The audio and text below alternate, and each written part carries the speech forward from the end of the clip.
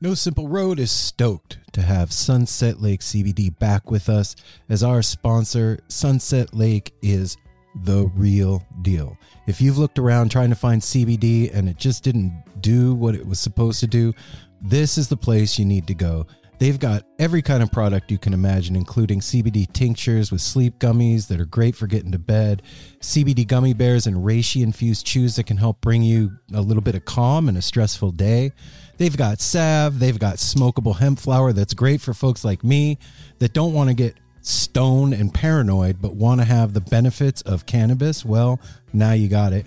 And they even carry CBD products for your pets, man. I'm saying this is Darwin approved stuff. Go over to sunsetlakecbd.com and check out the full range of what they have.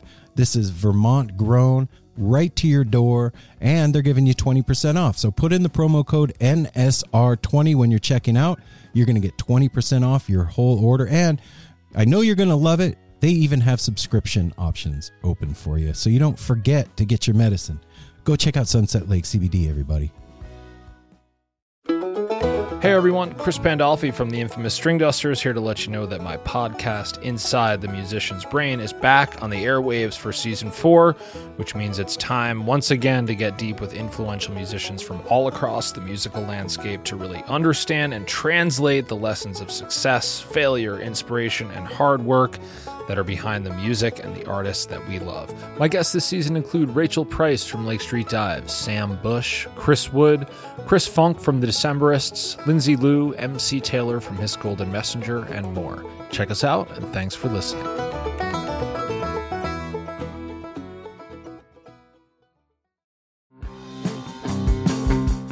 We're so excited to tell you a bit about today's sponsor, Music Masters Collective.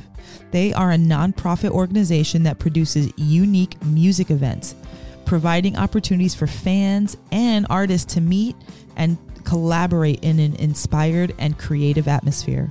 Music Masters Collective events give you the opportunity to learn from world-class musicians like Otil Burbridge, Steve Earle, Richard Thompson, former members of the band, the Milk Carton Kids, Nikki Glaspie, the Fab Four, and Sean Colvin, and so many more. At an event like the Milk Carton Kids Sad Song Summer Camp happening this July, you can expect immersive classes, evenings of entertainment, excellent food, and a space for a lucky group of folks to learn, co-write, workshop, and perform with like-minded peers, all with the guidance of Kenneth Pattengale, Joey Ryan, and some of their favorite songwriters.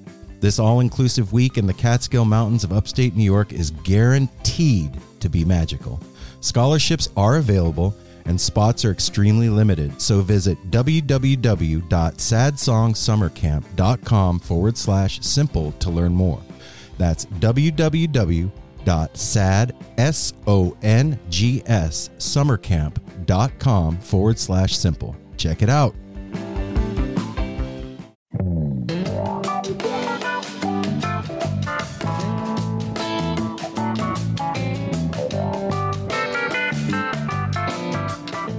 This episode of No Simple Road is brought to you by the one, the only, the fabulous Shop Tour Bus. Head over to shoptourbus.com online or at Shop Tour Bus on Instagram and pick yourself up one of those fabulous new China Cat sunflower designs that are coming out tonight, available for pre-order at midnight tonight. I'm out of air. Why do you feel like you have to get it all in with one breath? This is not Kundalini class. I was trying to. So You can do breathe. That. Go on there ahead of time, like the build up to midnight. I would go on there and I'd order start ordering those other shirts and then do and then do your pre-order at midnight. If you're that guy or girl or other gender out there that didn't get what you wanted for Christmas, but you got some cash, check it out. Go hook yourself up on shoptourbus.com because you're going to get something that you like and you're going to get extra stuff in the box like a bootleg and a pencil and Darwin barking. Well, you won't get Darwin barking in the box, but you'll get it during the commercial. So check it out. Go to @shoptourbus.com on Instagram. Follow them there. Go to shoptourbus.com online. When you're checking out, put in the promo code No Simple Road and get free shipping. And also get more than you bargained for.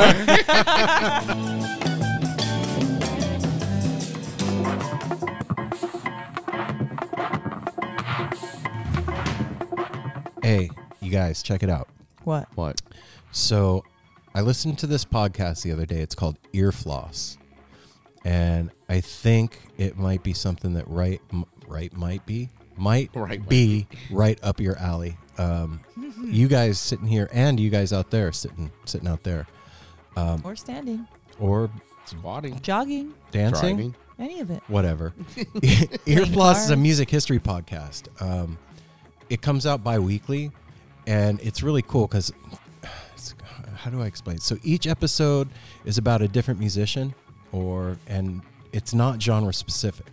So it's not just jam band stuff, and they talk about stuff like the life, the history, career, and music, and they do artists from all time periods. So, I mean, Is it bands or just single artists? It's both. Okay. So like, let's see, Bing Crosby is one that they did.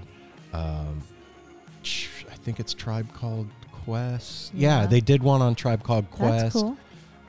So kind of like the inside the music type thing. but a like podcast. Yeah. It's super cool. So check it out, and it's called Ear Floss. And if I like that name. If you just I do too. I would love some ear floss. check them out on Twitter at Earfloss Pod, and if you Google the name Earfloss Podcast, you will also find out where to listen to them. And we appreciate you guys checking them out.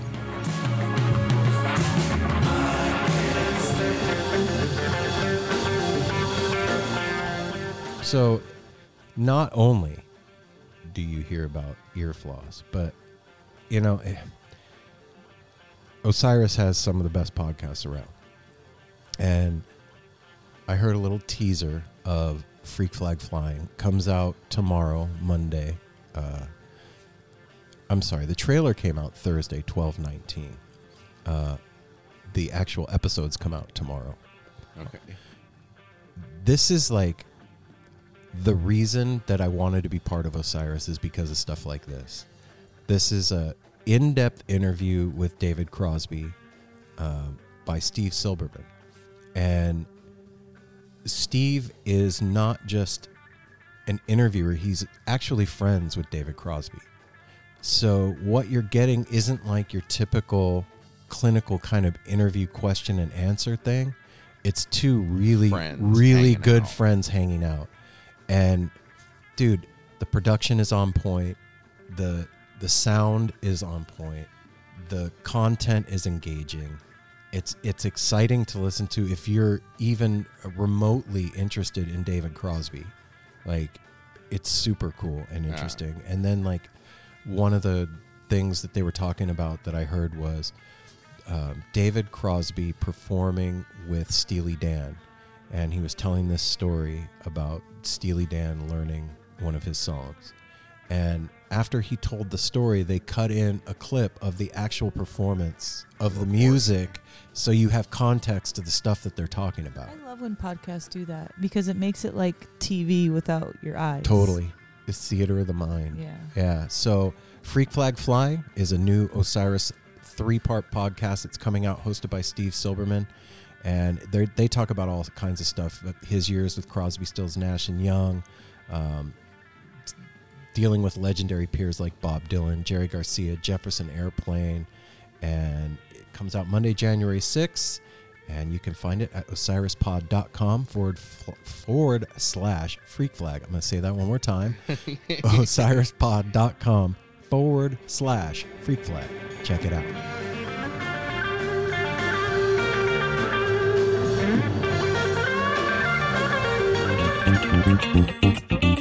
Hey now. What? Hey then. Welcome back, everybody. Hi. This episode we're not done with the commercials is brought yet. to you by Define Premium Cannabis. Yeah. We have 2 locations here in the Portland area. We have one in Hillsboro, one out in Forest Grove. So if you are needing anything for your head, for your aches, for hammer? your insomnia, A hat?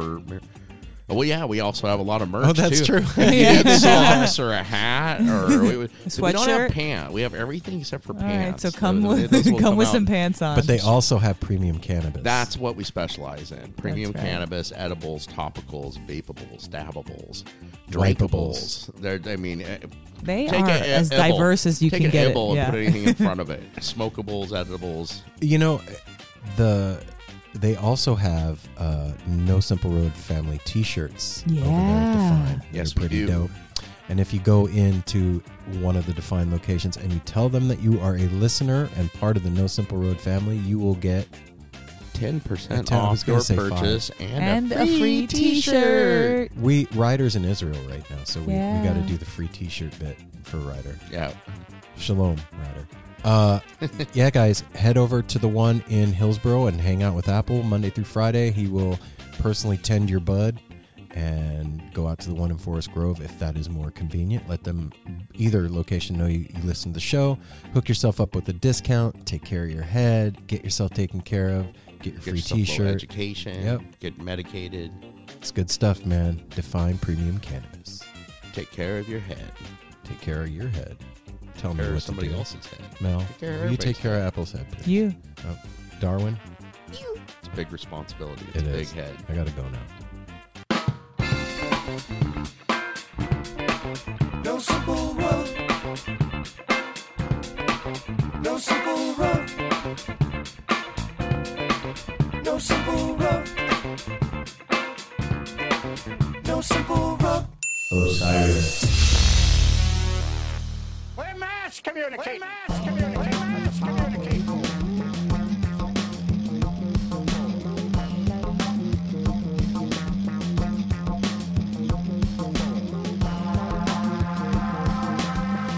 This is John Barber, singer and lead guitarist for the Disco Biscuits, speaking to you about the Touchdowns All Day with John Barber podcast on the Osiris Podcast Network. On our podcast, we listen to Disco Biscuits music, we listen to a lot of other kinds of music, we listen to a lot of improv music, and I discuss what it takes, the clutch decisions that make epic jams. Use the hashtag Touchdowns All Day on all social media networks. Thank you so much for listening. We love you so very much. Touchdowns All Day is not responsible for any cankles, head wounds, K-holes, cross-species insemination, loss of hearing, vision, or appetite. Do not delay seeking medical or professional attention because of something you heard on this podcast. Touchdowns All Day is not a substitute for a normal, entertaining podcast. Please use hashtag Touchdowns All Day responsibly. In the event of a medical emergency, call 911.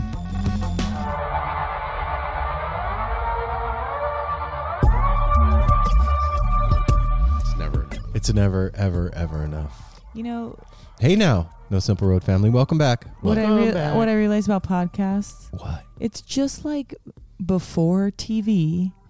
When you listen to the radio, you sat around the radio and you listened to the radio and people told stories or there was interviews or whatever, and you use your freaking imagination. Except we're way more George Jetson. We're now. more Jetson. We're more advanced.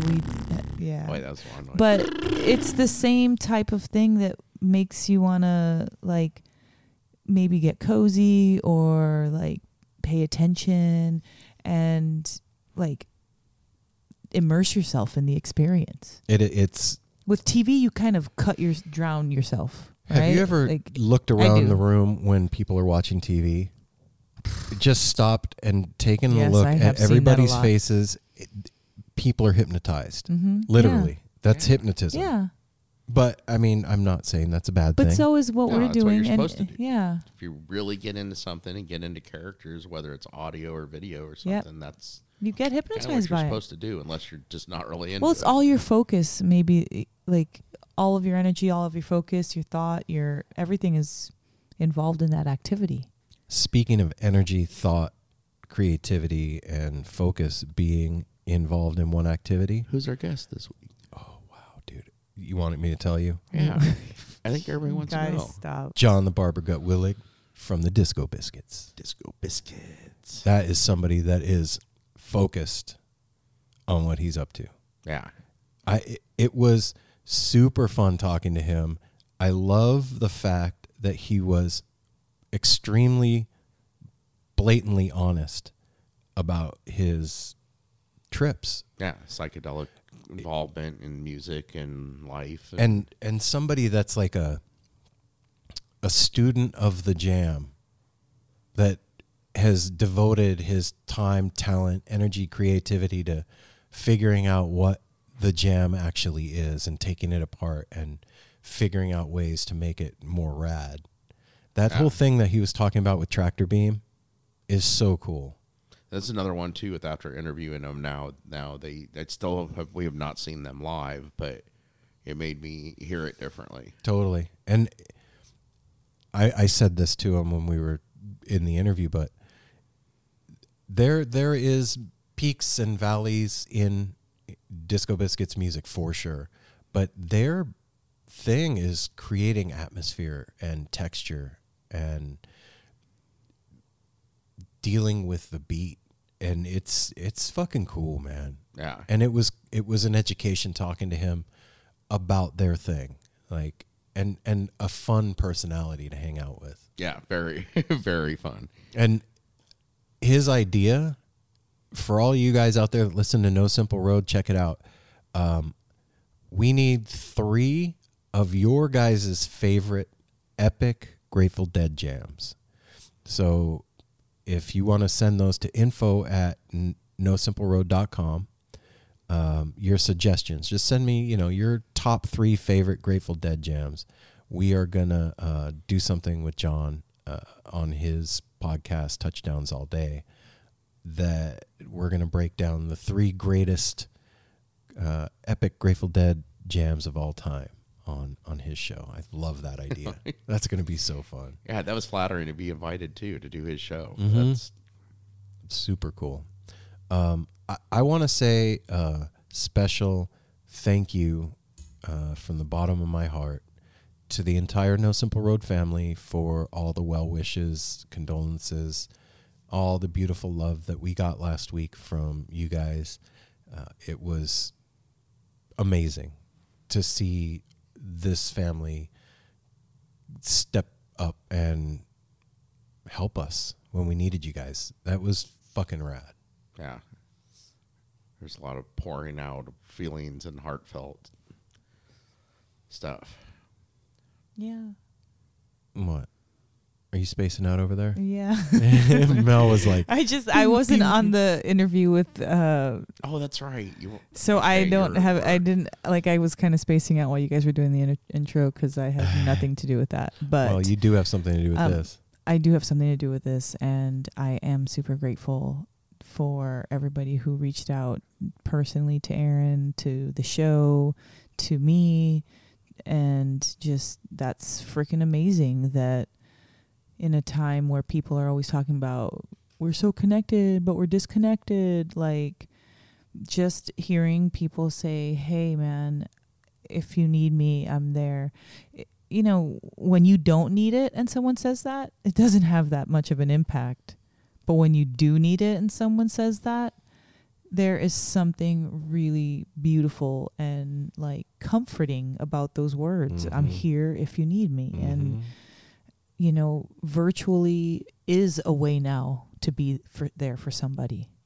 And we're at that point in time where it does make a difference when somebody sends you a text or a little note or a picture or tries to cheer you up. It means a lot. And we got through this week, with a lot of tears and laughter, and also with a lot of, like Aaron said, well wishes from you guys. So thank you from the bottom of my heart. And I hope you enjoyed the episode and cried with us and laughed with us. And we're just grateful. Yeah. Just to know you're here. Like when people say that, I'm here if you need me. Yeah. It's the same thing as like, I know you're there even if I don't need you. Yeah. Just knowing that everybody was right behind. That was something us. that really blew me away about this whole thing. I said this, I think, to Daniel Shapiro. I always wondered when stuff would happen with other people and I would send them a well wish, if it meant anything, if it did anything. Like you send your condolences or, whatever you say, and then it's out there in the ether, and who knows. And I can tell all of you guys out there, for at least for me, it made all the difference. It was like a warm blanket when it was cold outside, and super, super awesome. So thanks, you guys. It really underscored the meaning of the No Simple Road family to me, and showed me what you guys are and who you are as a community. And it made me super proud to be doing this with you guys. So, yeah, that's what happened. That was our week. I mean, yeah. In a nutshell. That's Mel. This is Mel in a nutshell. In a nutshell. Let me out of this nutshell. We got so much fun stuff coming up, you guys. First off is Skull and Roses. If you haven't bought tickets for Skull and Roses, go to skullandroses.com and pick yourself up a ticket. I feel like this is like a home run right out the gate with this lineup. Like, usually I don't talk about lineups. I know. Look at Mel. I even feel dumb saying it. Like, who is this Melanie, and where have what have you done with her? But like, seriously, it's like there's a lot of people that we have spoken with that are going to be there. And so it's like, I understand the people that like football and have their team, like, it's like, I feel like that's our team up there. Like, that's our festival that we didn't put on, but we got to talk to so many of the artists there that I'm rooting for it, and I'm excited about it. And it was a really beautiful time last year. And like you said, what a stellar lineup. Yeah. Like, you hear that shit all the time. Like, it's a stellar. No, man. For real. This is the real deal. Badass. Like, oh shit. I can't wait. I can't wait to see Kimmock. I can't wait to see Reed. I can't wait to see Billy and O'Teal and all of it. Just all of it. It's super exciting. And it's expanded by 4 days. That's what I was, yeah. It's expanded by an extra day. It's right on the beach. Like, come on. It's the beginning of the fest. That is. Yeah, it's the kickoff. That's the beginning of the festival season. That's really the way is. I want to kick off the festival season. We with have you things. guys. Last year was beautiful. Remember how beautiful it was? It was like 70 degrees, perfect weather. Right on the ocean. Yeah. Hear the Chilling. waves. Yeah. So yeah, we're gonna be there again, and this year we hope to have even more people come out and join us. And we'll keep you posted as we get more information. We'll give it to you guys as to how it's going to pan out, what the scene is going to be like for No Simple Road at Skull and Roses. We have some things in the works, and I will let you know as soon as I find out what's going on. What were you going to say, Apple? Before that too. That's the first festival. But yeah. then we got Mike Gordon coming up on the 31st. Then we got Goose opening for Pigeons playing ping pong in February. Yeah, February. Week after that is going to be Andy Frasco opening for Humphreys McGee. Oh my God! Talk about a low energy show. It's going to be. That's going to be insane. Our entire month of February is every single weekend. Yeah, Twiddle's playing. J-Rad, King Gizzard and the Wizard Lizard. Lizard Wizard. Or Lizard Wizard. I like Wizard Lizard. I told you I was in line at Dick's to get water, and I was talking to this dude, and he looked me in the eyes, and he said, bro, this show is awesome, but I'm going to tell you something. My favorite show I went to all year was King Gizzard and the Lizard Wizard. I was like, really? That's saying a lot standing here at Dick's right now. And he was like, dude, I'm telling you honestly, if they come to your town, go see them. I was like, okay, I'm in. Are we seeing them? Why wouldn't we? I don't know. We haven't talked about it, and it starts making me feel like, oh shit, we're like, I have to take all this time That's not off. until later in the summer. Okay. I don't know. I don't remember. It's not in March. Anyway, there's a lot happening, and we hope that if you guys are close by and you're going to be at these shows and you see us there, you come say hi. And if you live in LA, and you're listening to this podcast, come to the foolhardy dance immersion, creative, fun experience that Sydney is throwing. It's on the 9th, right? It's on the 9th of February. You have to go on Instagram because I do not know all the information, like where it's going to be. January.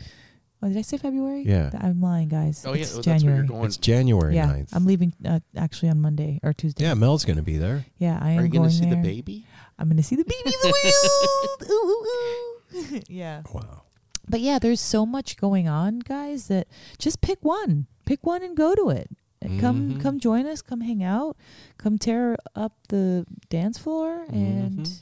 And if you can't make it to hang out with us, just make sure you go see music in your town. Whatever's going on. There's so much happening. Support these guys that are putting their asses on the line to entertain you, man. Yeah, at this point, it really doesn't matter who it is anymore. Go see new music.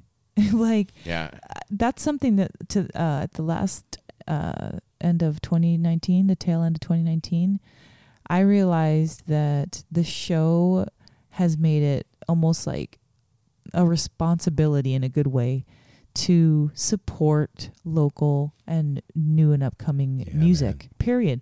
Whether it's local in your town or whether you're on vacation and you go down to the fucking, bar and listen to the piano player or wherever you're at, like these people started out just like us and then they did something with their talent and they're like exposing it to everybody. And so if you have an opportunity, go see some live music and go clap at somebody. It's important. Yeah, it's important.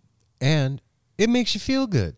It's a win-win. And even as they sometimes say. sad music is good to go listen to. That also makes you feel good when you're feeling blue and you listen to some like a good Stella Blue or a Wharf Rat or the blues. Yeah, man. It really underscores and makes you feel sad good. I don't know how to explain takes you that. that place. Well, it's like somebody else that can sympathize. Like exactly. Like, hey, man, here. I Let me felt that. Oh, yeah, right on, It's like brothers. being able to Yeah, console I got you when you're sad. Yeah. When nobody can, like when you're sad, nobody can say the right thing because there's no right thing. You just feel bad. But when you go see music and it like sings to you in that kind of melodramatic way, it suits the Doesn't occasion. Bob Marley... Yeah. If I come running in the room singing, roll out the barrels, you're going to be like, shut the fuck up, dude. Yeah, I need something that I can relate to right now. Isn't that Bob Marley that says, when the music hits, you feel no pain? Yeah. I don't know. I think it is. Sounds like something he would have That's said. cool. It's true. Anyway, check it out, you guys. I'm going to do the business. Then we're going to get to the interview. We're going to keep it brief. Follow us on all the social media platforms at No Simple Road. All of them. All of them. Well, I mean, there's a few that we're not on, but Twitter and Instagram at No Simple Road. Facebook at No Simple Road. And we also have the No Simple Road family group. Go over there and join the group and hang out with the rest of the No Simple Road family. Or if Facebook is not your thing, you can go over to Reddit. Facebook is not Discord. my thing. We have a Discord server. It's r/No Simple Road on Reddit. And then there's the Reddit. Discord. There's the Reddit frog. And you know what? www.nosimpleroad.com has all the past episodes of NSR as well as merch. You can sign up on the family tab for the newsletter. A beautifully well-crafted site by Aaron that you just got to see. Ta-da. People ask me a lot, who maintains your guys' web? Like we hire somebody or something? Some I guess people do that. People Yeah. ask me who does your website and your social media? And Aaron. Well done, conductor. Thanks, guys. Appreciate it. Yeah, you've been doing a really great job lately. I appreciate Lately, it. Like not Slade like you 2019. Yeah, not like you didn't at the beginning of last year, but I stepped it up. and he's gotten more excited and happy about it. Yeah. You stopped Even making it seem like a even job. Like 3-4 months ago, you're still like, now you're like, dude, look at this. Look what I do on my storyline. You're like totally into it, and it's cool fun. to see every time I pick up my phone. It's all new to us too. So when we were talking to From the Lot, we were talking about his Instagram page, and Mel said something. She was like, "You're an online museum of Grateful Dead T-shirts from the Lot," and it made me think of something. the story is the curation of the things that you enjoyed seeing from your feed. Okay, yeah. Wait, the story? So an Instagram story Yeah. is the curation of what I liked. Everything Aaron. that caught his eye was like, Yeah. ooh, I want to show this That's to Melanie. cool. Yeah. So I think about that. Like I'm scrolling through Instagram. I'm like, I want to show this to the family. Boom. And it's like curating my favorites throughout the day. So if you like it, that's Aaron's Well, that's what brain it's in all there. about, too, is kind of shouting out each other and reposting Yeah. and like showing your appreciation for what everybody's doing. Yeah. Yes. It's really cool to have a community. And believe it or not, that digital community is a real thing. I know. Oh, yeah. It's a connection. Yeah. So, point is, Instagram at No Simple Road. And then also, look, guys, it's the new year and everything goes up every year. The cost of stuff goes up every year and we need your help. Bye, guys. Mel's got to go pick up her mom. Take off your headphones. Oh. Anyway. Cost of everything like That'll take headphones you goes off. up every year when Mel rips them out of her head. We need your help, guys.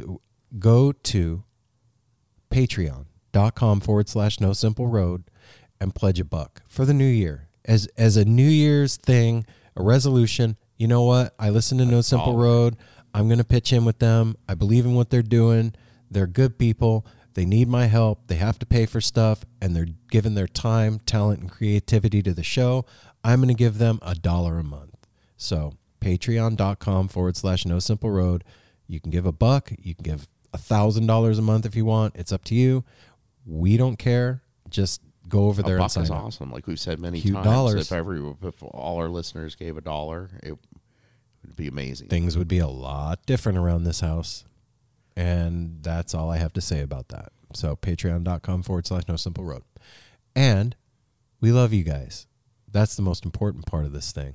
And we appreciate each and every one of you that are out there listening. Thanks for listening every week. We have some really amazing shit planned for you for 2020. This year is going to be off the charts. A lot going on. I'm tired just thinking about I it. kind of am at the moment, but also excited. And I know everybody else out there is. And a shout out to all those people who may hear this afterwards. Of a Jam Cruise kicks off tomorrow, man. Go have fun, you guys. Can't wait. Next year. 1 year we'll be there with you. Next year, we're going to be on the boat. No Simple Road, the voice of Jam Cruise. But everybody have a blast, man. Yeah. It's going to be an amazing cruise. Have fun. Be safe. Hydrate. Safety third.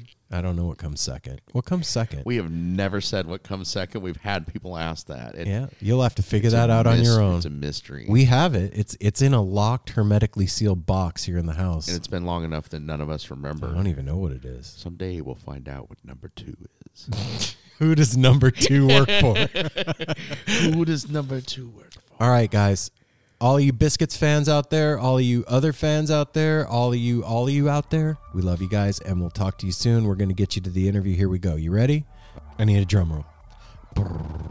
Without further ado, the No Simple Road crew gives you John Barber, Gutwillig from the Disco Biscuits. Disco Biscuits.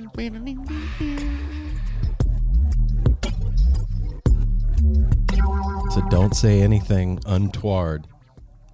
I'm not going to be untoward. You sometimes are untoward, Apple. Feeling very toward. Are you? Not untoward. All right. Well, I'm glad. Let's call John. Oh, John. Let's see what happens. Make him. Oh, Hello. what's up? How you doing? What's up, brother? How you doing, man? Doing really great. Everybody, take a breath. We made it. Yeah, made man, on we a did Saturday. it. Yeah, it's all good. I figured it was something like that, and we were just hanging out. And then it's funny, dude. We were like, okay, I guess we're gonna go do some Christmas shopping. So we drove down our driveway onto the street, and Apple forgot something, so we turned around and came back. And then we left again, and we got to the exact same spot, and you texted. It was like, and the dog was like, Our dog is what the fuck freaking are you out. guys doing, man? What's the dog doing? He's fucking tripping out. Like, I thought you guys were leaving. I was getting ready to piss in the house. So it's good to meet you, brother. This is Aaron. Hey, Aaron. It's great to meet you. And then this is Apple. Thank you for joining us, John. You got two of us today. Apple. Yeah, All right. Mel I got had two. to work and Ryder's at work, so you got... Okay. Yeah, man. So you were in the studio today, huh? Do you guys ever do podcasts all the way down to one, or do you always have to have at least two to assemble your Voltron? We've never done it with never just done one. it with just it's one. It's always been me and Aaron. His wife Melanie sometimes doesn't make it, and Ryder's work schedule makes him miss quite a few. Right. Okay. Voltron's arm would fall off if Yeah, I tried to do this by myself. You got the older cats that are steeped in the jam band community that are deadheads. For sure, man. So what are you up to? Cool. What are you up to today, man?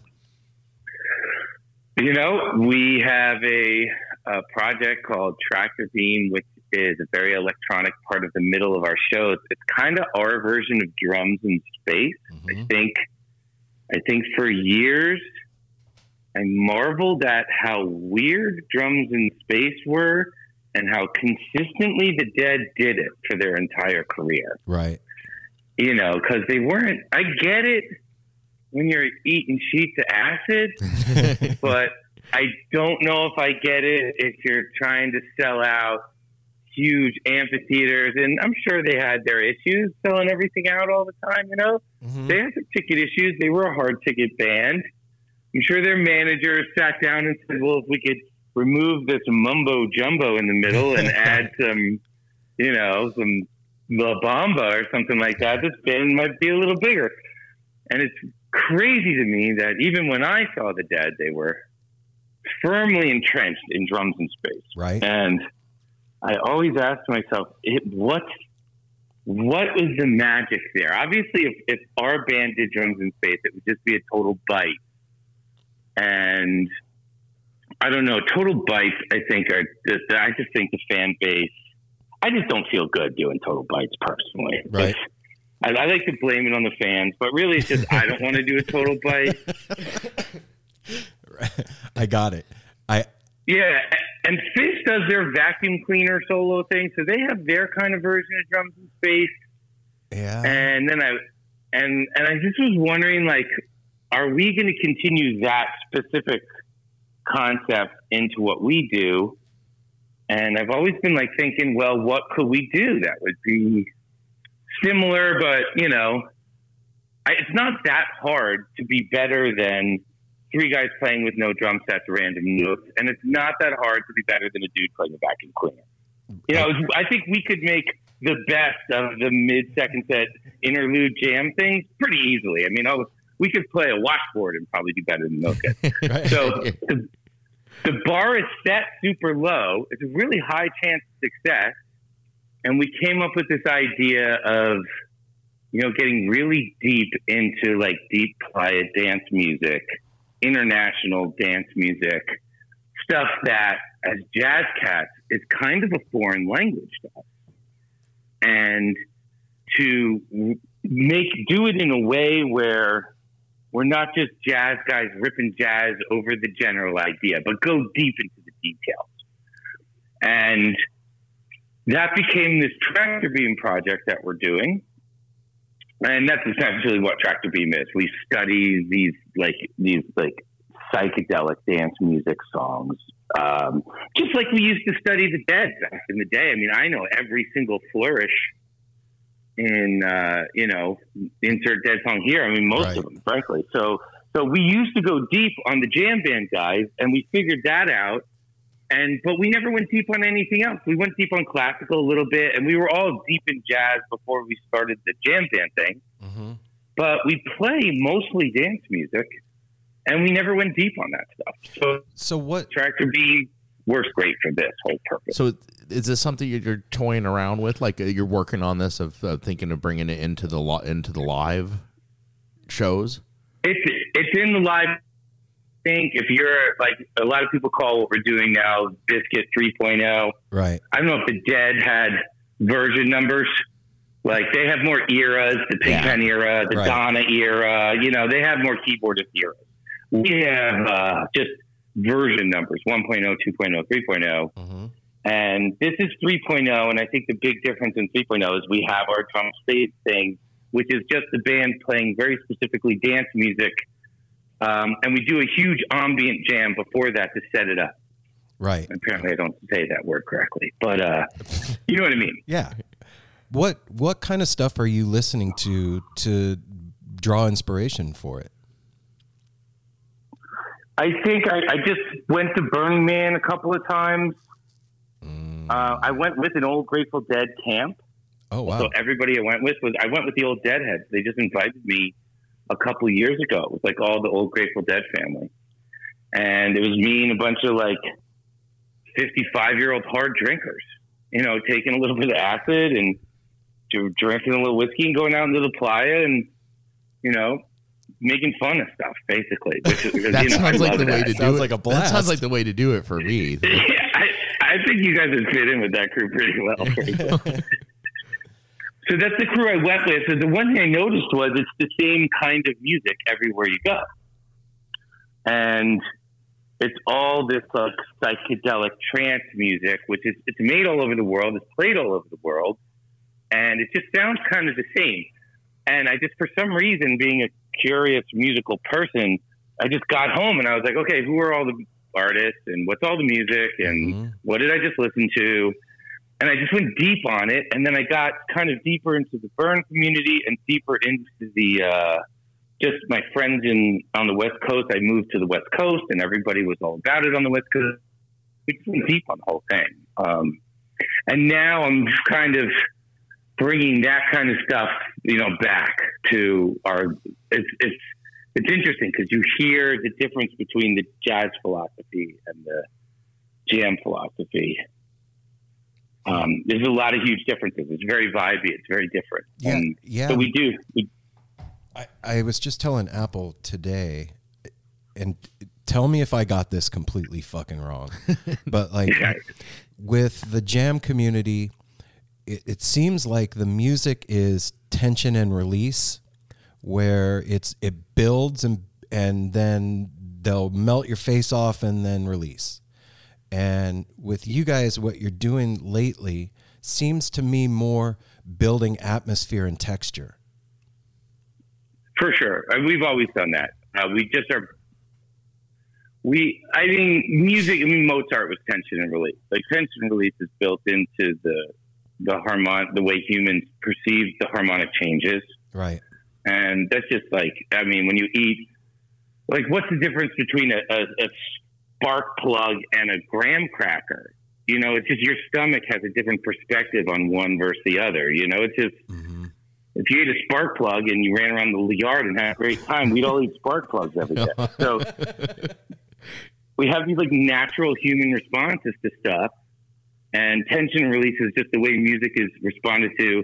And jam bands are going to take advantage of that because we're going to feel that as humans. Right. Like a robot jam band might not do that.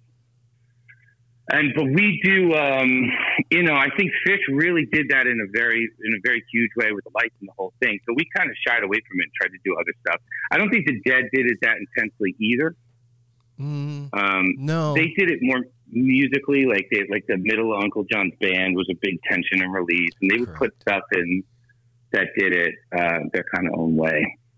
Yeah, you brought up something too that you and I have in common, man, is that drums in space for me was always like this magical part of the show where music ceased to be music and it became more nonverbal communication between the crowd and the band on a different level. And when I would get bootlegs and stuff, I would always go to that because I wanted to know what the fuck was going on. Like, where does the transition happen? How is it switching over? Because it seems to me like at some point during the show in that second set, when you've been marinated, there's a moment that everything flips and it changes everything. And so I really wanted to understand that and be in it as much as possible. And you brought that up, and figuring that out, like, do you feel like you've navigated that and figured out what it's all about at this point? I mean, you just saying that right now opens up a whole new thought process that I'm going through right now, which is I never even thought of it that way. Why would you start with space? But I now have a memory. I actually did the same thing. When I used to get it as like cassette. Remember when you used to get the cassette? Yeah.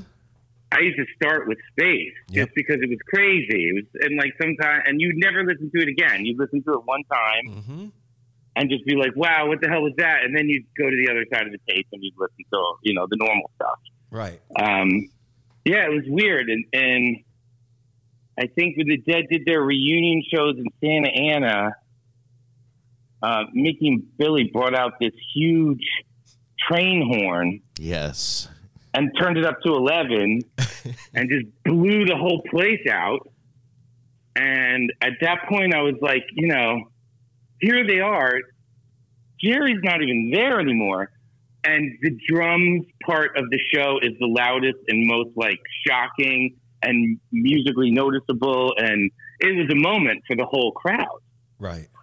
And I'm here these guys are like, I've been in like 20 years at that point. We don't do anything like that. And I'm watching these guys still do it. And I'm like, there's something. What are these guys doing? Like, this is crazy. But it's like, wow, that was an amazing moment. Yeah. That is a mind blowing moment. We saw that in Chicago, the Fairly Well, and there was one point we all looked at it was like, is he playing the fucking train horn? He had like that board with several of them attached to it. And it's like, yep, he's playing the fucking the horns. And it was amazing. Like, who else is going to do that? Yeah. I mean, you're not going to see that at a Leonard Skinner concert. You're not going to see that at a Michael Jackson concert. You're not going to, but you might see that in a deep trance song. You might. Okay. So that's what I liked about it. I kind of saw, and those things were, I kind of saw similarity there. It's like very, very, very, very experimental, but there are certain rules in that world. And then there's no real rules in drums and space, which is kind of what's great about it. And there's just some magic there. It was just another one of the giant pile of brilliant decisions that band made when they were coming through their path. Yeah. One of the things that I noticed with you guys too is the rhythmic pattern. You guys you'll stick with a pattern and make it so that people are locked in to that frequency. And Is that an intentional thing with you guys to like bring people in to create the landscape for them? Yeah, it serves a lot of purposes. One is the crowd syncs up with the rhythms. Mm-hmm. So if you're at the show, sometimes on the stream, you can see the people move. Like I can actually like choose notes. And if I choose them in that kind of danceable rhythm that I'm already in, I can literally watch the crowd jump up and down with the notes that I'm playing, which is super wild. Holy shit. It's really crazy. Happened a lot last week. It's just happening more and more. Another thing that it does is it provides kind of a less chaotic improv than you might get from a different kind of band.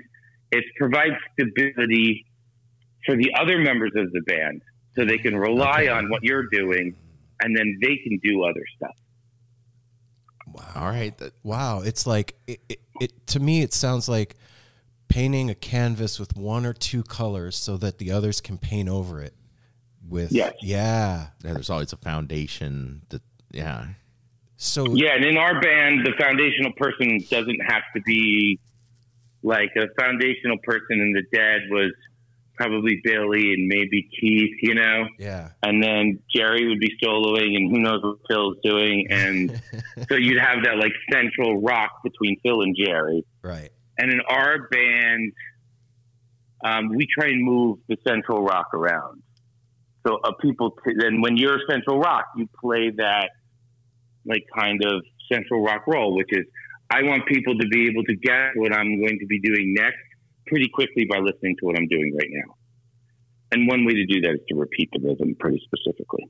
That's somebody that shows that you've been a student and that you've paid attention and learned not just the mechanics and fundamentals of playing your instrument, but the actual effect of the rhythm and frequency on human beings.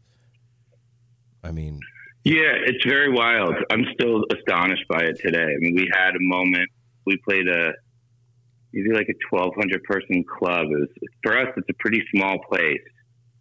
And the way that the room was bouncing around seemed like it didn't seem like music was moving them. It seemed like some other force was moving them around. That's so fucking cool. I know that sounds weird, but no, that's badass. That's what it's all about as far as I'm concerned. I wait for that when I'm at shows. That's why I show up. I'm looking for that. And when that moment happens, that's when, I don't know, man, for me as a listener, that's when I feel the most me, or the most in control of the world around me, is when that other thing takes over. If that makes any sense. Yeah, and it's super humbling as a musician because you're kind of in control of it, but you're kind of not in control of it. Like, at any point it could just stop. At any point you can do something and it gets crazier. And like, you kind of try and play into it, but it's like walking into a room with a blindfold on. Like, you have to trial and error your way through it a little bit, especially when it comes out of improv. And you just, one part of the improv is normal and the next part of the improv is popcorn. And you don't know, when that's going to happen. Maybe the room got excited. Who knows? Yeah. No, I'm curious. Is that how? I mean, like recently, some of your recent shows we've been listening to, like in Florida. Is that how like a 57-minute crickets happen? I mean, do you guys go on stage like, we're going to do a really long version of this, or does it just happen? Oof, I mean, I don't know how to say this, but that cricket should have been 23 minutes long. We just fucked up. Oh, shit. Oh, okay. I mean, you guys do some long jam. It's one of mine and Aaron's favorite thing. It's like, don't play that at a party with like, it's my turn to pick a song. Well, I'm going to put on a 57-minute song. Yeah. You guys are going to be listening to what I want to do for a long time. It's a real problem. I mean, the problem with our band is like, okay, so most bands, the Dead did this really well through their career. And you'll hear it in like Eyes of the World, something like that, where the chord progression is always there, even if they leave it. And it's a real bluegrass thing that I think Jerry brought in from bluegrass. And you hear it a lot in old school jazz from the 60s, and like Miles stopped doing it, but before Miles, like everybody was right on that chord progression all the time. Like Charlie Parker's exactly on the chord progression. Even if you can't hear it, it's there. Mm-hmm. And the way the Biscuits, that's your rock in early improv music, is that the harmony structure is always there. And the Biscuits, and you can hear us doing it early in our career, and I just never liked it personally, and the other guys in the band didn't like it, and Miles Davis didn't do it on Bitches Brew, which meant it wasn't necessary. So, you know, like, that was a bar for me for a while. Like, did Miles do it on Bitches Brew? Yes. Okay, you probably need to do it. If not, no. So I don't really believe that anymore, but for a couple of years, that was the way I figured everything out. But like, what we do now is we try and change the harmony progression just as whimsically as you might change the notes of your melody. Okay. And so what that means is people guess what might be cool, and they might guess cool, and you might guess other cool, and you get these collisions, like a large Caledron collider type of collisions, where I think one chord is coming and you think, and you're like, oh, I definitely think he wants to do this chord, or this chord would be sick. And we do a lot of that harmonic stuff, and it creates these huge collisions. And in that particular cricket, I haven't listened to it yet, but there were two massive collisions that I remember went wildly out of control. Okay. That sounds fun. where I was just like standing there on stage going, I just guessed completely wrong. And, you know, we can fix that. We can go back and we can fix that, and we can have conversations where everybody knows what they're supposed to do, and the T's are dotted, and we can fix that. And other bands do. And then whenever we sit down and we decide to fix it, we like lose interest and do something else. Like, nobody cares. Start spacing out. Oh, anyway. Yeah. It's like totally. It's like It's like fucking walking into a room of mafiosos and trying to find out who did it. It's like nobody that's matches up to anything. not The happening. whole room's like, yeah, You were it's off happening. your mark, man. Well, it's also like fucking doing a podcast and writing a list of questions beforehand. It takes the we never, takes yeah, the we juice out of the show. We did to that me, when we man. It's first like, started, and it just ruined interviews to be like, because then you're anticipating And you're and wooden. asking a question like we didn't get to this question, and it makes it not a fluid conversation. Yeah, and fun. and those collisions are what make music fun. I mean, dude, that's what I'm talking about. I go back to my house. I sit down. I'm like going through what we did at the tour. I'm trying to get the next leg of the tour ready. And all I see is people send me messages. 57 crickets is insane. And I'm expecting 57 crickets. You guys fucked up massively twice. That's what I'm expecting. No, And nobody's But what getting I- that. we don't hear that. Nobody's getting that, dude, because it's music. It's not banking, you know, like music is right 97% of the time. Yeah, it's not accounting.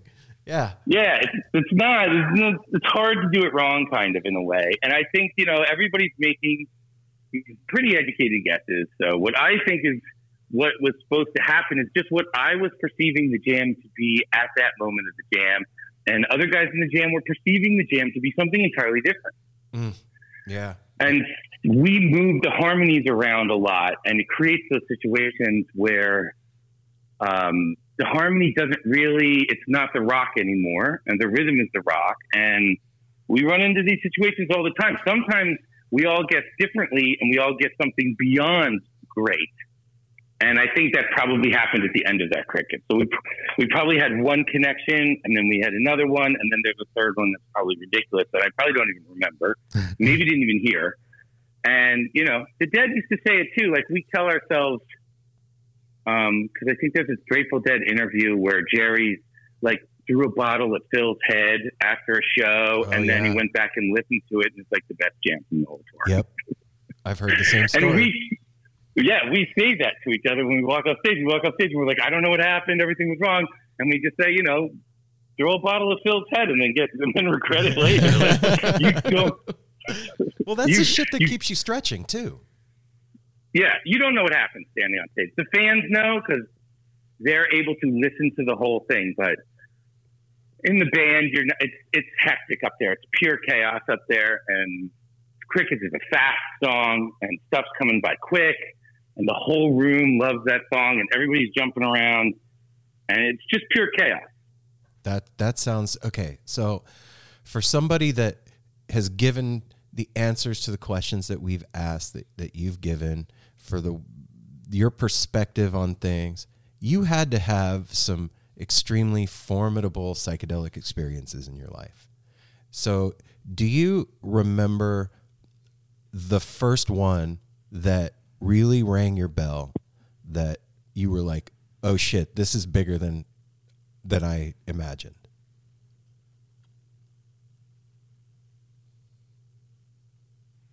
I think one time we were driving along the Garden State Arts Center, and I think our stuff kicked in a little quick. Mm-hmm. And we kind of started drawing fractals on the dust on the inside of the windshield. And we could no longer see through the windshield. Oh, shit. And we would look away and then look back at the windshield, and there are the lines. And luckily it was late at night and there was nobody on the road. And the lines are going by. And then you look at the windshield and the whole windshield fractals out. Oh, shit. And we pulled off the road, and I think we were probably driving 7 miles an hour on the parkway for like 20 minutes. You know, which is a terrible idea at all. So luckily there's nobody on the road. We got off the road and stuff like that. And then was when I was like, you can't even see through a windshield if this stuff won't let you.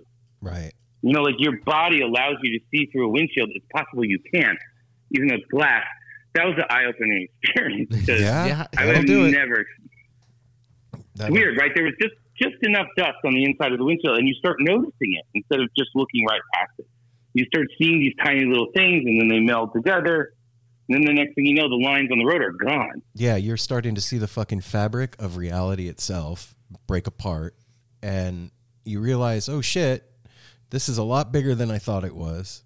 And then, I mean, were you playing music at that point? Yeah. I think I was. I think we were like, we had like a 4 or 5 year period where I wanted to be a professional musician. The bass player wanted to be a professional. I think everybody wanted to be a professional musician, but hadn't really. You know, we were playing shows, we were doing stuff, but I mean, I made like I think I made like $100 a week. Oh, wow. And so it was just like, what didn't really feel like a job. And at the time I was just writing music. I didn't really care, but I think all the family members and the parents and stuff were all really, I don't know about what everybody else was doing. Right. And it just felt like it felt like to me we were in the band then, but I don't think it felt like to everybody that the band was even a thing. Okay, that makes sense. What turned it around? Like we had like 10 originals. What made it click? What made you guys decide, okay, you know what, fuck it, this is it, we're doing it? I think we got a non-local booking agent, like not a Philadelphia college frat booking agent. We got a guy who booked bars all over the Northeast.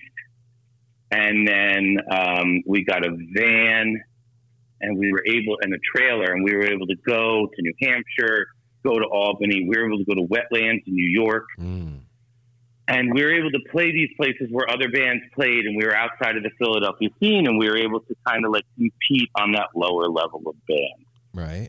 And there was a poppin' little scene back then. There was a bunch of bands.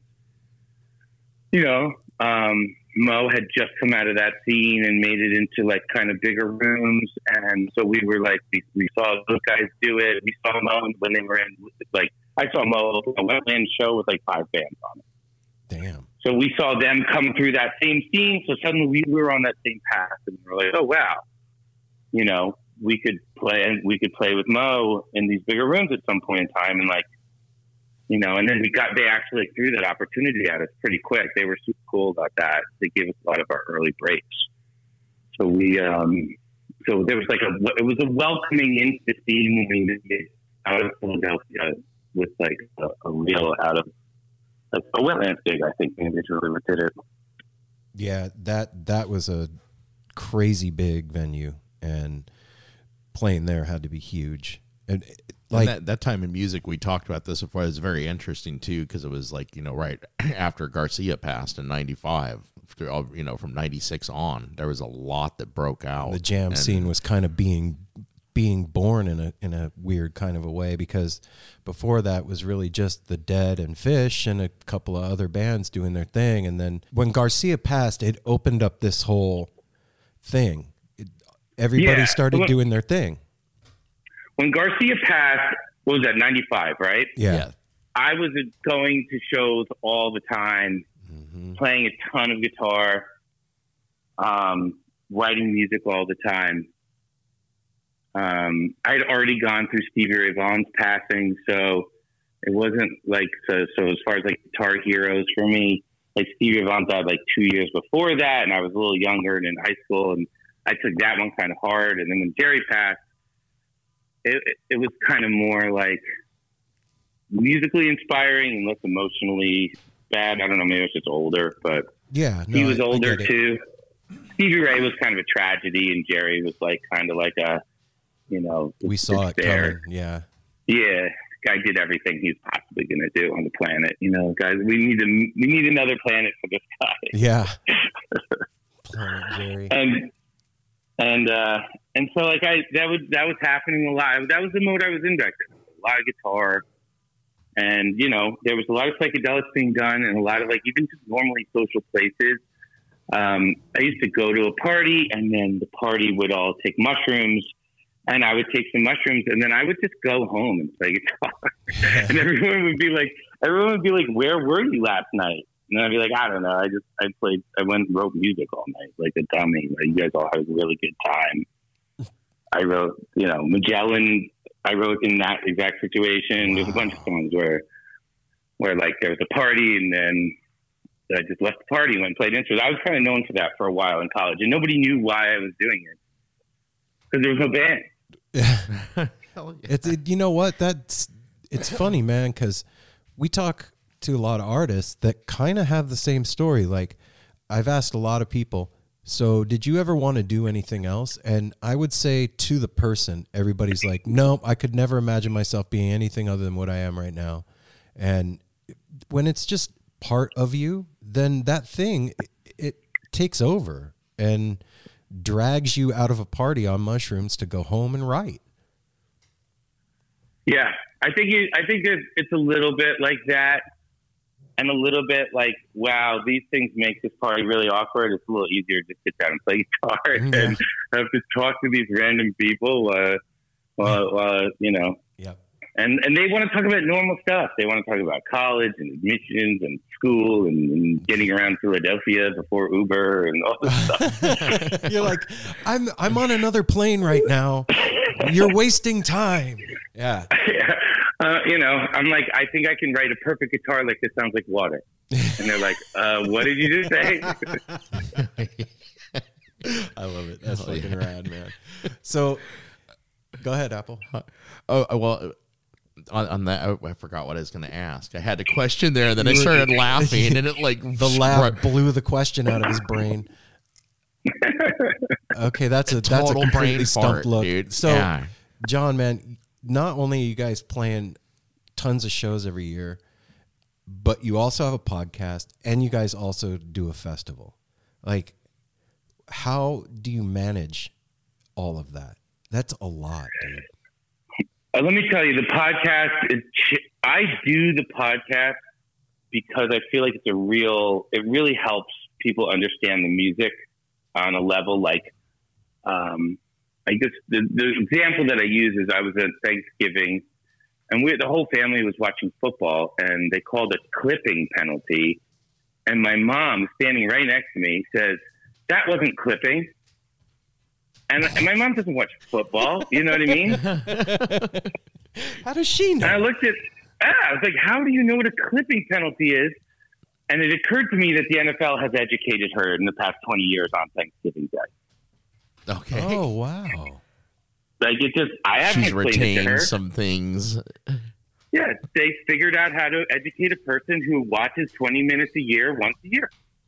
And they figured it out. And she knows what a clipping penalty is, and thus she can, for the football that she does watch, she gets to enjoy it a little bit more because she understands it better. They do the work of educating the people who watch the shows. And so I feel like the podcast is me doing that work for the people who watch the Disco Biscuit shows, because the Disco Biscuit shows, there is a lot of improv. There is a lot of experimentation going on. And a lot of that experimentation with a simple explanation makes a lot more sense to the listener. Wow. And so that's what my podcast is in essence. Doing it every other week on clockwork like I do it is like having a final exam every 2 weeks. But, it's crazy. I don't know how you guys do it. Well, one thing about doing this too, like what you're just saying, is one thing we love about it. Because now, when we're done with this interview today, I'm going to listen to you guys differently. Now I'm going to listen to that Crickets tonight, and I'm going to look for that. You doing the podcast. Yeah. That's one thing we love to do, is get to know artists and have our listeners get to know them. It makes it more personal, closer to you. It creates a connection. Yeah, and you look at it a different way, like that. How you just said, little explanations sometimes mean a lot. We get that a lot of times. I go back and I don't hear the band.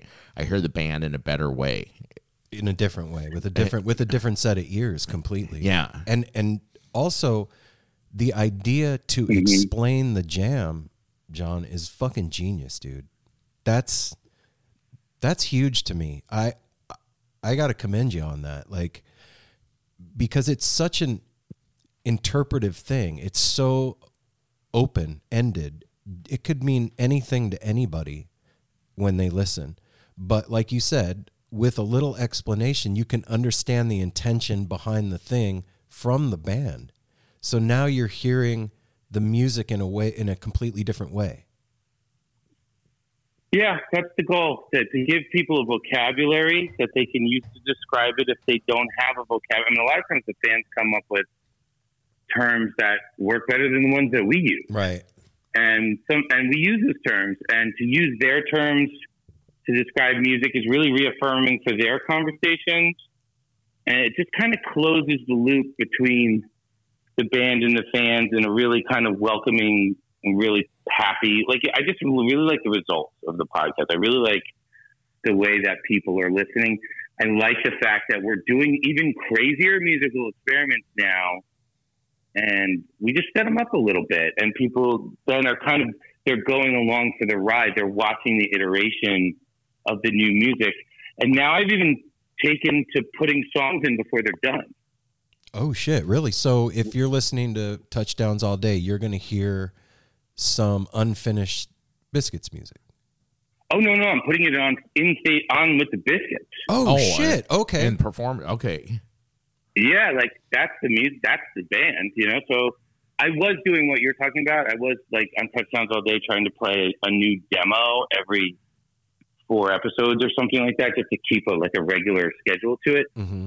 But I had too many demos and they weren't the best segments of the podcast. Right. And so I just dumped them all into the band for the last tour. And there's a bunch of new stuff on the last tour. And, you know, I don't care if it's done or not. We can talk about it on the podcast. And as I change it and write it, you know, you get to watch it evolve, which I think people in 71, I think Casey Jones went through a couple evolutions and there's some songs at different tempos from back. I think early Grateful Dead used to do that. I know Otis Redding did it a lot. Mm-hmm. And so we're kind of just following that path of we'll put the music in when it's good enough to play. And then the band, honestly, if something's 70% done, once the band practices, it's usually 95% done anyway. So that's something that's really cool and unique about music today, as opposed to back in the 60s or 70s, even the 80s, is that we have the opportunity to be involved in a community with the bands that we love in a completely immersive, different way than we had back then.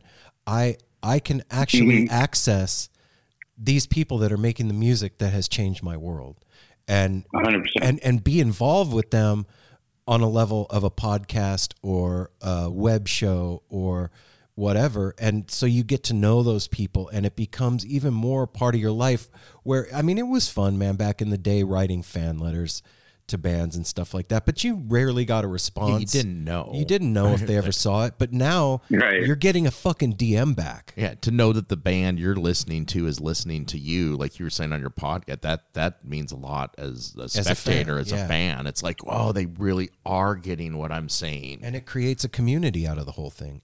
That's what binds us all together as family, is that right there. It's we love this thing, and this thing actually cares about us back. And so I think that helps in making the whole connection between the fan experience and the band experience even larger. Yeah, the podcast really creates that. I can feel it. I can tell the difference in my relationship to the fan base and the way that the fans are hearing the new stuff. It's super positive, and it gives the band the ability to, you know, take more risks and then do more cool stuff. And so we're kind of changing ourselves in a more drastic way, in a faster way. And that's a good thing for us. You know, we've been a band for a long time. We know how to do what we do. Mm-hmm. It's easy. But we forget that back in the day, we discovered it. Oh, wow. And there were fans that were on the ride with us, were watching us discover it. So once we discovered our disco biscuit style of, you know, rotating in techno with big melodies and changing harmonies, once we discovered we do it really well right now, we're still getting better at it. But there was a point where we didn't do it at all, and we were chipping away at it and figuring it out.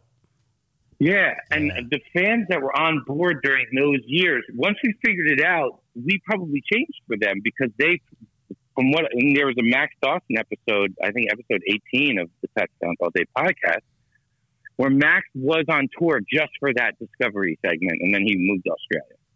Oh. And so he was there, and he was our historian, and it was so interesting to hear his perspective of that time period. And the only reason he's going so deep with me is because he's on a podcast. We're in my living room. We never go that deep. You know, you'd be like, yo, where are the Jello shots? You know what I mean? Like, load that bowl. Yeah. It's easier to get distracted and pulled away from it. Yeah, the fact that the fans are listening gets him to a point where he's got to perform too, and he's got to dig into that story and get to some like real conversation. And I'm listening to him, and I'm like, wow, if we are changing everything up all the time, and we are looking for new sounds all the time, that discovery process is part of the show. It's part of what people come to see. And that's what, you know, we're doing a lot of that now. And the podcast makes all that possible. I love podcasting. You guys have been doing it for a long time, though. Like, I look at your show as like the gold standard of podcasting. So we look at you guys and we're like, wow, we got to somehow, we did the website. We looked at your website. We made a website. We're trying to figure this thing out. That means a lot, dude. Yeah. That really does mean a lot, brother. Thank you, man. It's only been 2 years, dude. And we're winging it, man. Just like you guys were figuring it out. We were talking about this recently. I used to always think, you know, with a band, it's like, hey, man, how do they get up there and do that night after night? And we've kind of learned. There's been time the other day I was feeling sick as shit, and we had to do an interview, and it's like, oh my God, I can't. As soon as we crack the mics, it's like, hey, welcome to, you know, you like all of a sudden it's like you summon that, and it's like I got a responsibility to myself and to these people, that are helping fuel this. Mm-hmm. Yeah, it's true. You gotta somehow put your radio voice on a little bit and keep it tight, or just get it together. Just get it together and pull yourself together enough to be engaged with the thing that's happening. I've like what Apple said, I've wondered that about you guys and everybody else that gets up there and jams for 4 hours. Like, there's nights when you have a headache or a fucking stomach ache. You had shits earlier that day. You don't want to, you arguing with somebody, you don't fucking feel like it. Well, and we learned as we got older too, that we used to think, we probably might have went through this. We used to think that every performance the Grateful Dead ever did, that they were all on acid. Every time. And every band, you know, it's like, how can you play that music if you're not high as a fucking kite? And then you learn, it's like, oh yeah, you can't be there all the time. It kind of, once you've been there, you stay there. You don't always have to buy the ticket to get there. Acid on stage is a weird experience. If you take too much, you're in a really bad place because you can't, like the windshield story from earlier, you stop being able to hear the music entirely and you start focusing on little things. But no one else in the room knows what you're focusing on because it's all in your head. Yeah, you're over in the corner looking in the mirror, getting weird with yourself, and everybody's like, where's John at? Yeah, you got to be careful about that. But if you take a little bit, it turns everyone into like kind of a seductive snake charmer. Like all of your lines have a certain to them. And in that mode, guitar playing is maybe the most fun thing you can do on earth. I don't know if the other guys in the band, I mean, they obviously play their instruments, but it's really when you get that just a little bit of snake charmer into everything that you're doing, where everything just kind of moves in a very silky and seductive and hypnotic way. Yeah. It's hard to do that sober. Right. It is hard to. You can have the same. It really is hard to make those decisions sober. It's a very weird thing. It's a different decision set. It's like the priorities of the brain get completely swapped out for a whole different set of priorities, and to predict what that set of priorities is almost impossible. Yeah. When it opens up the channeling. I mean, to me, it opens up, like you open those doors, those windows, it makes it easier to channel, because we all do channel stuff when you get there. It's the same thing from the fan experience, at least for me, man. Like dancing at a show, I can feel the music dancing sober at a show, of course, and I groove and get my boogie on, but it's a completely different thing when there's something added to it and that wall is knocked down. And that's a great way to put the snake charmer, because you get that feeling. It's like, oh, it's a little bit silky. Yep. The hypnotic part of it is a huge, the meditative huge part of it. Now, I am of the belief that the crowd can do whatever they want. If the band just plays great, even if the band is completely sober, then the acid experience, or whatever the experience of the fans is, will probably be pretty good.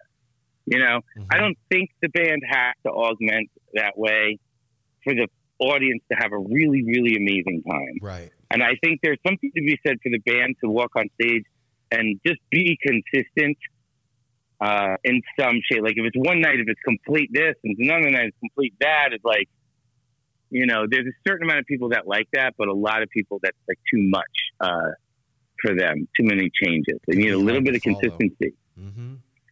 But I think once you get consistency, you can augment a little bit here, a little bit there. And sometimes, just like a baseball player, you can get in an improv rut. It's just like every line you played it last week. I played it yesterday. Oh, not this line again. Oh my God, those guys are doing that. Like you can slump, just like a baseball player can slump. And mushrooms is the cure for slumps. I don't know if it works for baseball players, but it works for musicians a lot. Wow, that's saying a lot. Yeah, you can slump. You've been on the tour for a minute, like, sure, for sure, 100%. So, speaking of augmentation, as somebody that's never been to Camp Bisco, what could I expect coming to your guys' festival? Camp Bisco is a really, really electronic festival. It is a bass festival. Camp Bisco is just, it is what it is. It has evolved into that on its own, and it is what it is, Mm-hmm. If you like bass music, Camp Bisco is arguably the best bass music festival in the country. I mean, bass music in the water park and the vibes, and Scranton is just loves to have the festival. Like there's a real, like Scranton takes care of the festival in a way that I rarely see. Wow. And it's really great. And, it's a super great experience, and it's a bass music experience, and the Biscuits play a ton. It's fantastic for that. I think that having like a more musician experience with the Disco Biscuits in a festival format, like we're playing Electric Forest this year, that kind of goes back and forth a little bit. You got Spring Teas and some musical bands, but they have the big bass element too. I don't know what exactly would be the right call. I think that now that, it's a weird thing for me because the Biscuits are new to me. Like the tractor beam segments, all the new music, the way that we're playing, the vibe amongst the band members, the vibe with the fan base, the existence of the podcast. It just feels like a new Disco Biscuits to me. I feel like I have a job I've never had before. Wow. Which is working for a band. Like, yeah, we do the same stuff that we did back in the day, but it's only a tiny piece of it. Now there's all this new stuff that we have other people helping us work on stuff. Like I have a guy who's helping. He's like kind of a coach, if you will. Like he listens to stuff, and we can talk to him about it. And so it's almost like it's kind of half psychologist, half coach, but really allows you to ask honest questions about what you're doing on stage and get honest answers, which is hard with a fan and it's hard with a business person. Yeah, a fan is going to be like, everything you do is awesome, and a business person's not going to be listening for that other side of things. So you have somebody that's in between that can help you navigate. Right, exactly. Yeah. Like there's somebody who knows you could have played that better on guitar, Like your business people don't really know when you shanked something and you didn't have to shank it. And fans are going to figure out a reason why that shank is amazing. Right? Yeah. You know what I mean? Which I love. But it's nice that we're actually have people in our group now that they're just there to give us someone to talk to. Just objectively about the music. Yeah, and what an awesome accomplishment just for one person's life, just you, to have something that has grown from you and your friends playing music together into this entire universe, community, festival, podcast, all of it. Like, think about that from the inception of you taking mushrooms and leaving the party to go write music to right now talking to us here. That's fucking gigantic, man, and really admirable and beautiful to have done that and to still feel like it's new. Because some that's a people, gift. that's a gift, man. Like some people would be like, well, I've been doing this for 20 whatever years. And we get out there, we hack it out every night. No, man, you're up there like this is something brand new. And I'm still digging into trying to figure out what it's all about and trying to help my fans figure out what it's all about. That's fucking rad, brother. Well, thanks, and I agree. I never thought of it that way, but you're 100% right. And there have been years where it was hacking it out, and those. And I gotta honestly, I look back at that and I blame myself. Like if I felt like we were hacking it out, that's my fault. That's a perspective. That's you, yeah. I could have done all the stuff that we're doing now 10 years ago. But this is part of the ride. You weren't where you are now then. Yeah, I wasn't. I didn't have the same head on my shoulders. Mm-hmm. I didn't have the same perspectives. The world is changing a lot now. Right. Yeah. And it's easy for me to say, okay, well, let's change this. And for everybody to be like, sweet, we're changing. Things are changing. Change is good. When like 10 years ago, it was like, no, don't change anything. You guys, this is good. We have a concept. People like it. Let's just deliver it more consistent. I don't know what it was, but now it's like there's this, like the whole community that is aware of us seems to be like, yeah, change that. Oh, we've loved that for years. Go ahead, change it. And then nobody cares anymore. And then everybody's super positive about stuff. And it really helps. Well, that speaks to having an established fan base, man.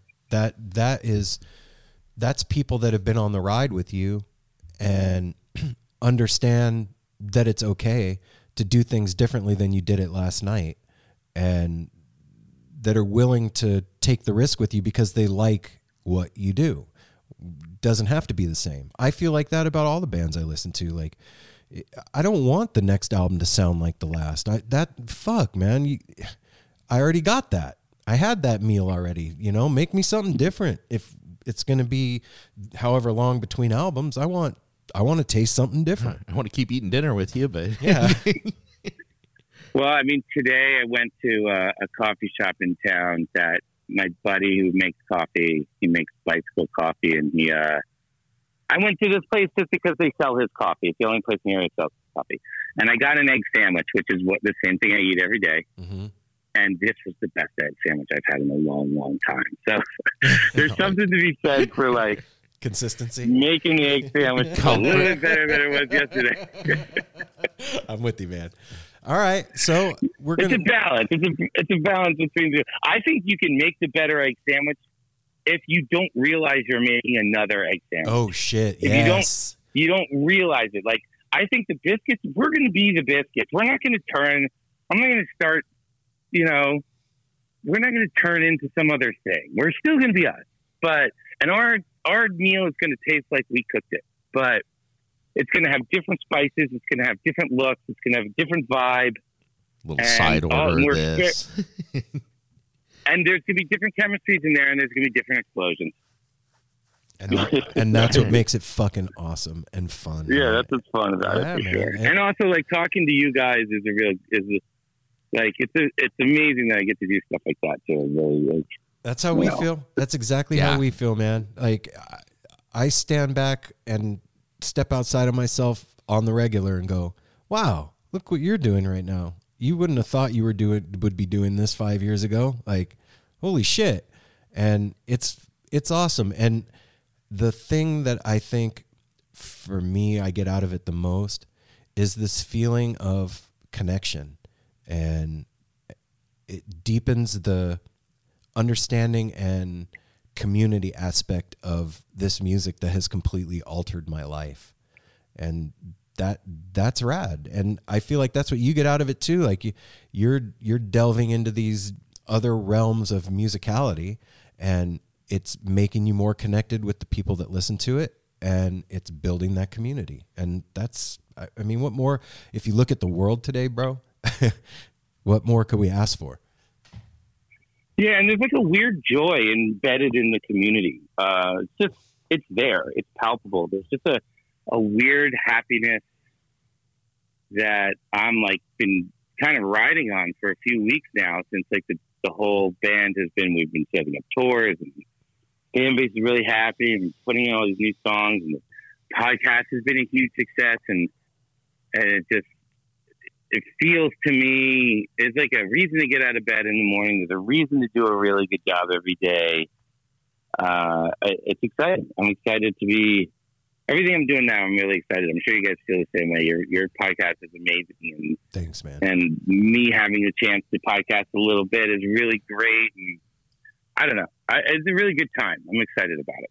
Right on, man. Hey, well, and our community, I'd love, like, thank you so much for coming on the show. We see this so much in our community of musicians and everything that are so accessible. Like, you want to know us, we want to know you. Yeah. Like, we going through this podcast, we've gone through ideas of like, hey, let's reach out to actors and this and that. There's not quite the same thing. No. It's like the open armed, like, I want to hear what you have to say. A lot of other entertainment areas, I guess, are not they could learn something from our community. Yeah. I have a little small, almost a challenge for your community.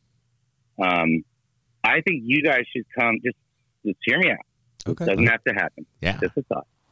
I think you guys should come on my podcast, and we should listen to your fans, your community chooses, let's say, 3 epic dead jams that they want to hear us talk about. And then the 3 of us go on my podcast and talk about those dead jams in the way that in my podcast we talk about the Biscuit jams. I'm in. So we play the music and then we...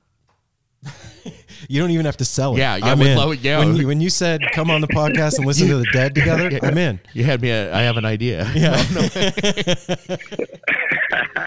No, I gotta go. So I gotta ask one thing too, because I am a huge Philadelphia Eagles fan. Go. Have been since I was 7 years old. Do you have a prediction for the game tomorrow? This has been a tough season for our division, and again, it comes down to us playing Dallas. I mean, it's hard. This last season was a heartbreaker. Heartbreaker. And I thought they were going to do it again last season. And they almost did. It's just like the game, that happens sometimes. Yeah. And this season, it just feels like every time they try and get up, somebody gets hurt. And it just feels like it hasn't clicked yet this year. But football is weird. You can turn it, and the Eagles have done this. You could turn it on in week 11, and suddenly you're the favorite to win the whole thing. And the NFL teams are so close in talent, from the top team to the bottom team, that if you squeak into the playoffs and you get hot, and the Rams did it a couple, like last year, I think. Yeah. And it happens a lot. So I'm trying to feel that way about the Eagles. How do you feel? I'm feeling the same way. It's hard to believe that there's still a chance left with the record that Dallas and Eagles both have. Like, there's teams that are doing way, way better, but we still have a chance, and we could turn that around. I kind of have a prediction in my mind. It's going to be one of these squeakers where I feel like I'm going to have a stroke half the game.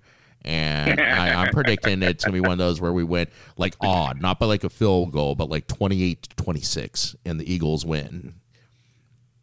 So that's my prediction. I'm feeling really confident, but like you said, a lot of injuries, but then there's also injuries on the other side, and it's going to be interesting to see what happens tomorrow.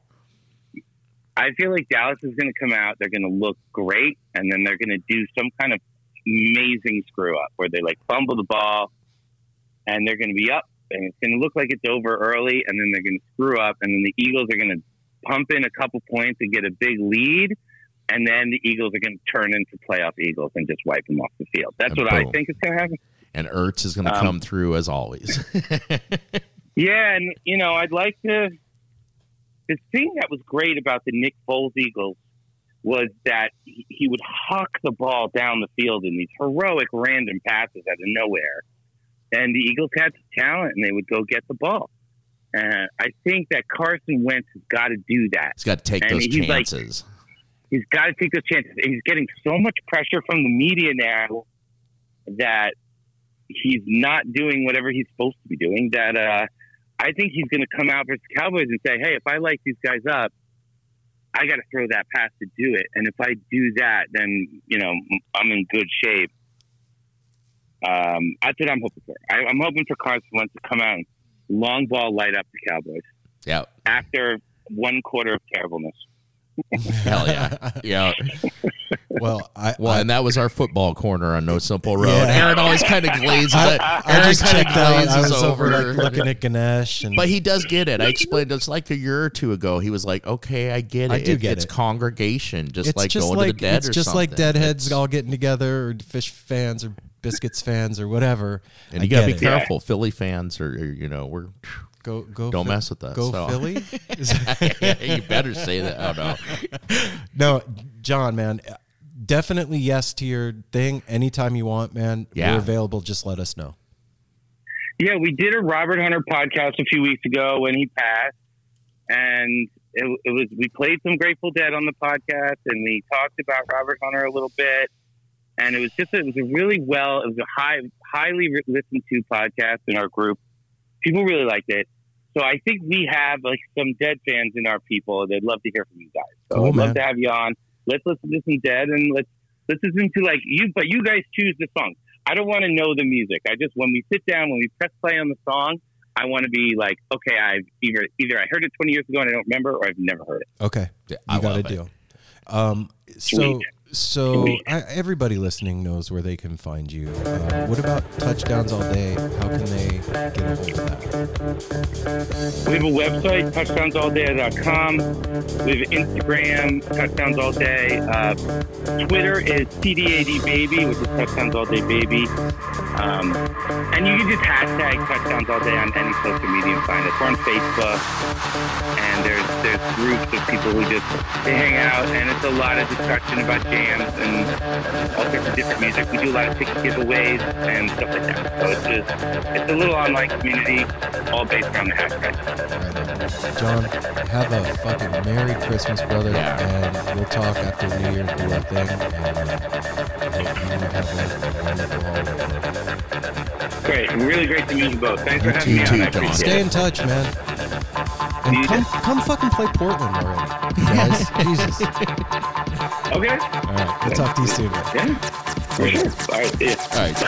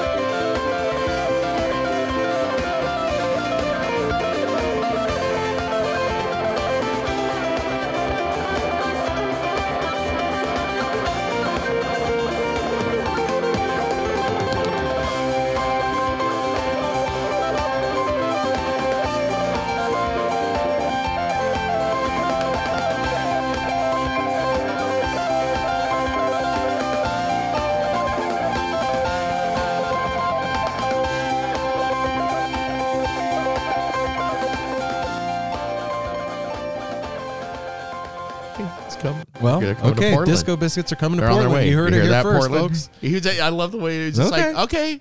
Everybody, all right. get I was ready. waiting to be invited. What is a city without its music?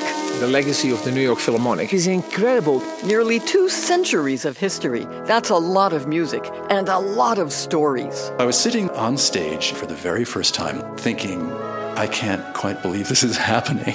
Join me, Jamie Bernstein, as we explore the history of the New York Philharmonic. It's the NY Phil story made in New York, a podcast about a city, its people, and their orchestra. Listen wherever you get podcasts.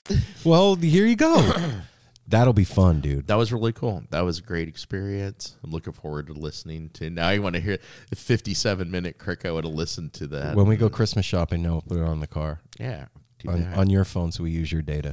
Yeah, so this was super fun. This was another one of these. You guys heard at the beginning. We were on our way to go shopping, and we learned. I remember in the beginning a few times where we felt like we got stood up, and then we learned, oh, wait, we interview musicians a lot. Yeah. Oh, yeah. And they get very busy. And like it was good to hear back from John that this happened. I think we made a new friend today. Yeah. Yay, Yeah, No Simple Road and friends. we're invited to go on his Yay. podcast. That's cool. Yeah, man. So everybody out there, Mel's not here right now, but Melanie, Ryder, Apple, and I wish all of you the very merriest of winter solstice, Christmas, Kwanzaa, Chris Mahana Kwanzaa, all those things, whatever, Festivus for Hail the rest Satan, of us. Whatever your Yeah. thing is, I hope it's awesome. And, do all the things. Follow us on the social medias at No Simple Road and join the No Simple Road family group and listen to the Disco Biscuits. Go on to Patreon, donate those cute little dollars, Yep. be a Give it- Chandinator. You can do a one-time donation at nosimpleroad@gmail.com on PayPal. Also, listen to the other Osiris podcasts because they're fucking awesome, including Touchdowns All Day.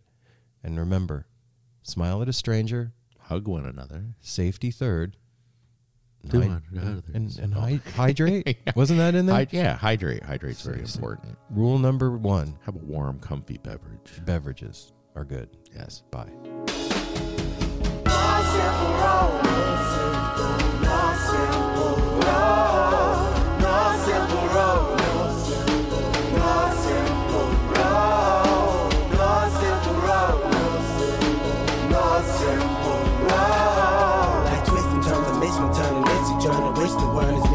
But it's a burden. Family needs has been deferred, and hell means been the earth, and alchemy can bring the birth, the melody of a newborn.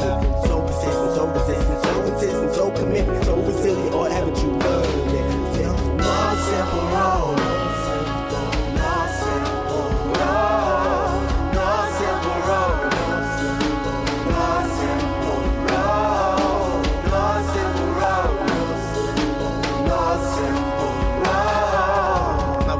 Shattered as I focus through the spot in the corner that is still intact. The react is both a defense mechanism as well as a fear. We've traveled this road before, so we may think, but it's a tad bit of strange similarities that feed an A=A complex. The fears of your past do not equal the perplexities of the current road.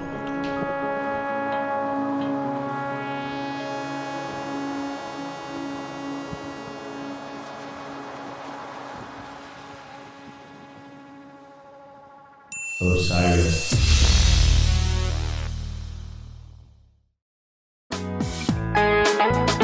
Hey listeners, I want to tell you about the April-May 2023 issue of Relics magazine. Features a Dave Matthews Band cover story with additional articles and interviews with The National, Graham Nash, Wayne Shorter, ALO, Ivan Neville, our friend Eric Krasno and Stanton Moore, Marty Stewart, and much more. Check out the latest version of Relics and subscribe now at relics.com/DMB. Thanks, Relics.